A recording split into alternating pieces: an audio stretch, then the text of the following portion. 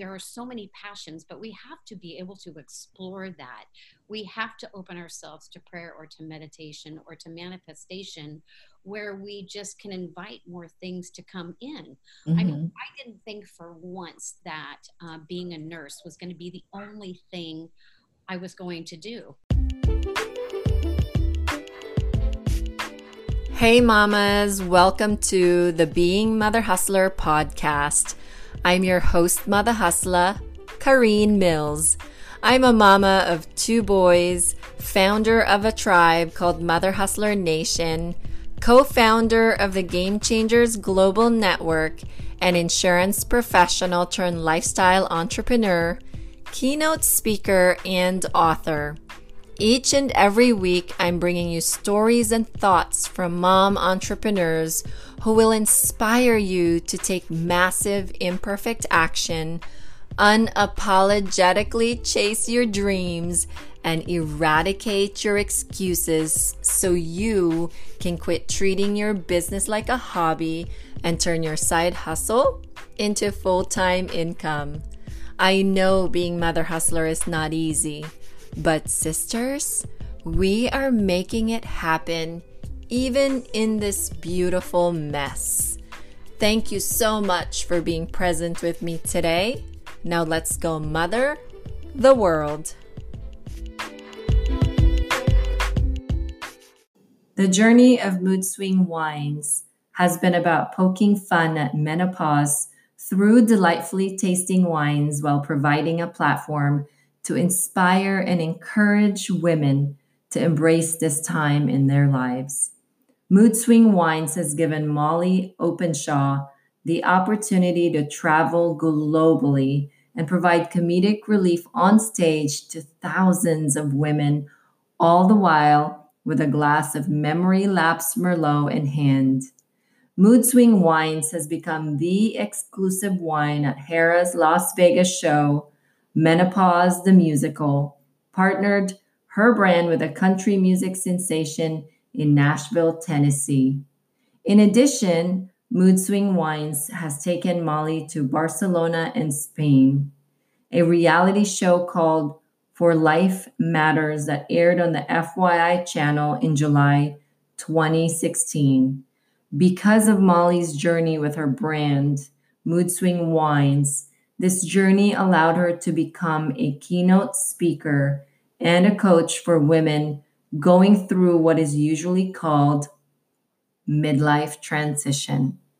Sisters, please help me in welcoming the funny and bubbly Mother Hustler, mothering the world this week, founder of Mood Swing Wines, Molly Openshaw.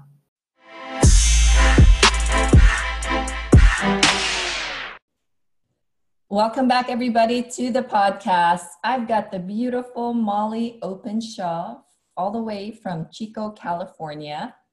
And we actually had an offline conversation not too long ago, and we're like, oh, wait. I got to hit record on this because this is such an amazing conversation. And where we're going to start is we're going to start right there, Molly. And we're just going to continue on our conversation. We talked about how you started Mood Swing Wines. Mm-hmm. But first of all, welcome.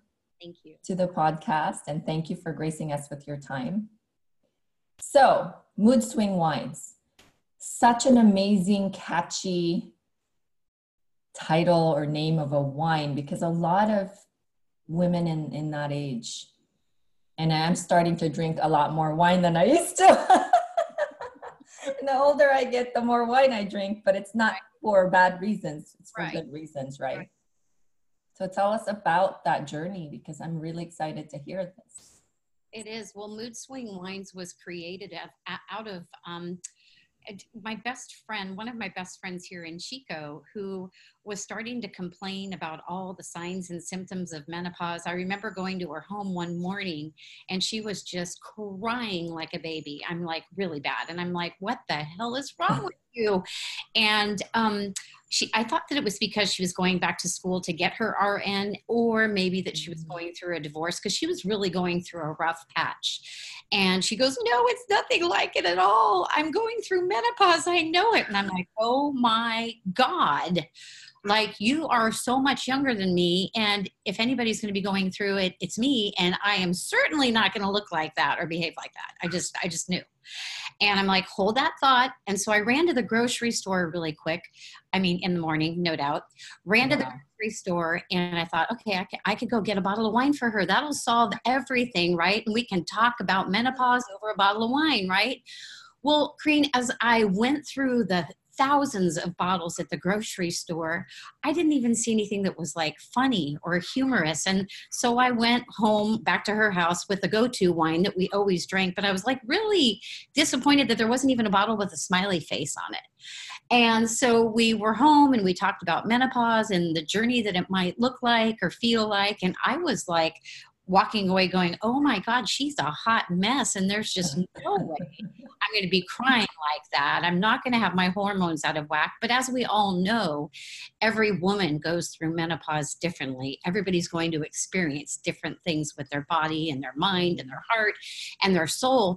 And it really penetrated my heart. When I went home that night, I was like, wow, really? There's not a bottle of wine that would uncork Wow. that conversation about menopause? There's certainly got to be something like that. And as I went through the internet, of course, nothing showed up. And then it wouldn't leave my heart. I mean, then I began to think about it more and more. And I prayed about it and I meditated about it. And the more that I did and allowed that to happen, all of a sudden it's like I had a name for my first wine. It was Covers Off Chardonnay. I'm like, oh my gosh, where did that come from? Right. And just the more that I focused on it and prayed on it and really kind of threw it out there, like, is this something that I'm supposed to be doing?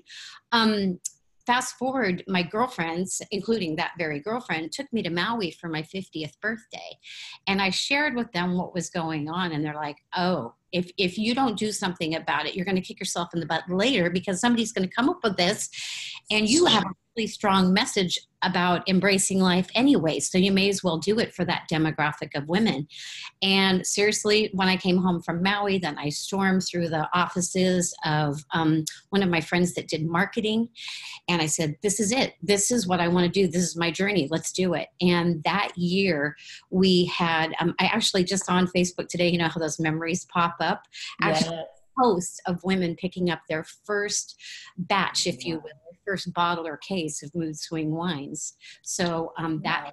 in January is when I officially launched in 2014. So we're coming on 5 years of something that grew. It was a little tiny bottle of wine, and it turned into this amazing opportunity to uncork conversations that women don't want to have about menopause, perimenopause, midlife, empty nest.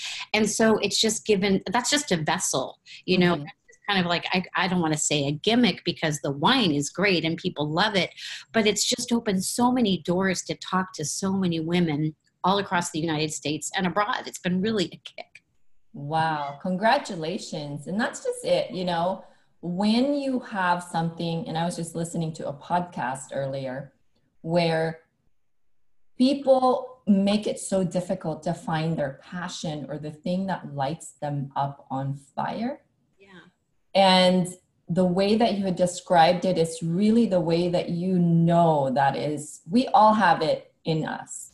We know what lights us on fire. We know what we're excited about every day, but yet we go back to the thing that we call misery, Yeah. which it can be either, a job that you're not happy about, work for a boss that makes your life miserable, and just some people could be excited about their job. So it's okay to have a job. But if you are totally trying to find and dig deep, Mm-hmm. and with you, like the thing never left your thought, it just became even louder and louder and louder. And the more you shared it with people, the more people really said to you that that is what you're supposed to do.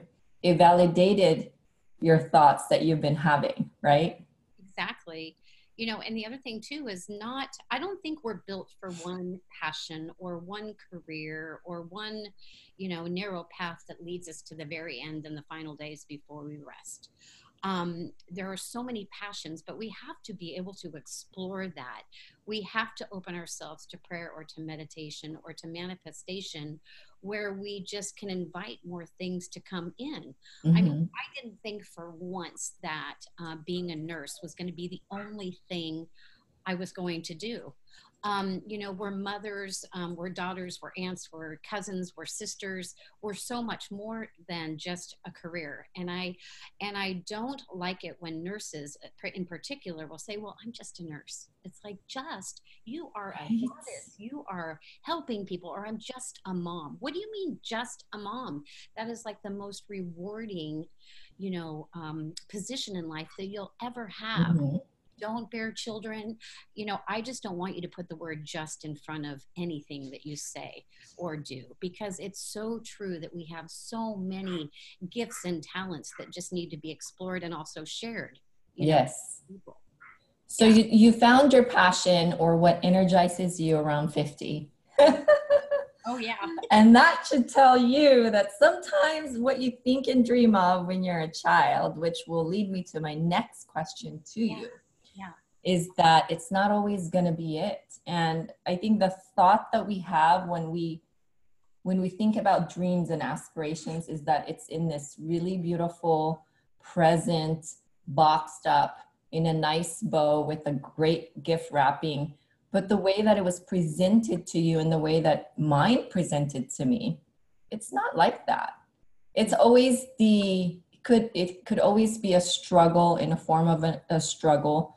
It could be in a form of adversity. It could be in a form of like an aha moment when you're helping someone and you're like, wait a minute, I don't see any wine here that's specifically for my age group going through this specific stage in their life. So when you were a child, or as you were growing up, if you can remember and share with us, what were your aspirations and dreams? Like for me, I guess I kind of end up here, but in a very different way because technology has gone through the roof.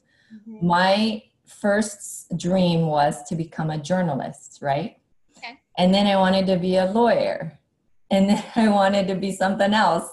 So it's like, it's just the way that it's painted to us as a child by our parents or our elders is always the college education, the profession. And, I'm sure you didn't go to winemaking school or, it's like, no, that's not how it is. So tell us about your childhood. Like, how was that? And how were you as a child? Well, as a child, I was always bubbly and just as vivacious as I am today. I was always wanting to be embraced and surrounded by friends. I love play dates and sleepovers and all the stuff that girls do. But I had a lot of guy friends because I had 3 brothers that I absolutely love. And so there was a lot of guys come to the house. I think that's probably why I had the dating challenge, because everybody thought of me as the big sister or the little sister because I had 3 brothers, right? So I probably threw down the friend card a lot more than I probably should have. But childhood was never anything where mom and dad said you had to go to college. Mom and dad never said, this is what we want you to do when you grow up. We never had any of those need tos. But they never, I mean, we had rules, that we had to follow like anybody in anybody's, being raised as a child in a home. But they just really, I think they were also just letting us explore what our passion was. And I really didn't know what my passion was. I mean, even up all the way until high school graduation, I'm like, what should I be? Well, this is funny. You're going to die. The one thing that I thought I should be, because I was so in love with Alan Arbuckle, I thought because he was going to become a veterinarian that I should become a veterinarian assistant, right? I mean, it's just, so that's what I should be, right? So, and then I dated a pre-med student in college and I thought, oh, well, that's it. I should be a nurse, right? Wow. So I'm not following anybody else's passion or journey. I was just enjoying life. I traveled a lot when I was younger. I didn't go to college right away. I explored and had really a good time. And then it was like that light bulb moment where like, oh yeah, well maybe I really should explore this nursing thing, because I worked as a nurse's aide at a convalescent hospital. And that was a very very joyous job. I mean, I got so much out of taking care of the elderly, which has kept me in long-term care nursing for so many years. But I thought, I think I should just do this a little more because I want to do what the nurses do behind the counter and what they do up and down the halls and stuff. I want to do that. So I went to nursing school. And Wow. almost 30 years I've been a nurse and love that. But like I said, I don't think that we're built for just one thing because um, I think everything I've ever done and has always just been fueled by what's next? What can I get into? How much fun could that be if I took a trip around the United States with my girlfriend? Or Wow. so I don't ever sit much. I mean, I fly by the seat of my pants a lot of the times. And I don't think nothing's changed since I was a childhood. I was very carefree. And I had parents who trusted me. My brothers were the ones that got in trouble. So they trusted me to go on little road trips in my Volkswagen Bug with my friends in high school and where Wow. like my kids were in high school, it's like, no, you can't take a road trip. What? So, but I love the fact though that my parents never said that it's the white picket fence, and it's the Cinderella story where Prince Charming's going to come and sweep you away. I think it was very like I can't even control it. I'm just having so much fun. So thank you, thank you, thank you. I can't thank you enough for being here, listening to my journey and listening to my podcast, really, because not only that I get to share with you my journey, I also get to share and showcase really other mother hustlers and man of impact in the season finales of my podcast. Have an awesome, awesome life. Thank you so much for being here.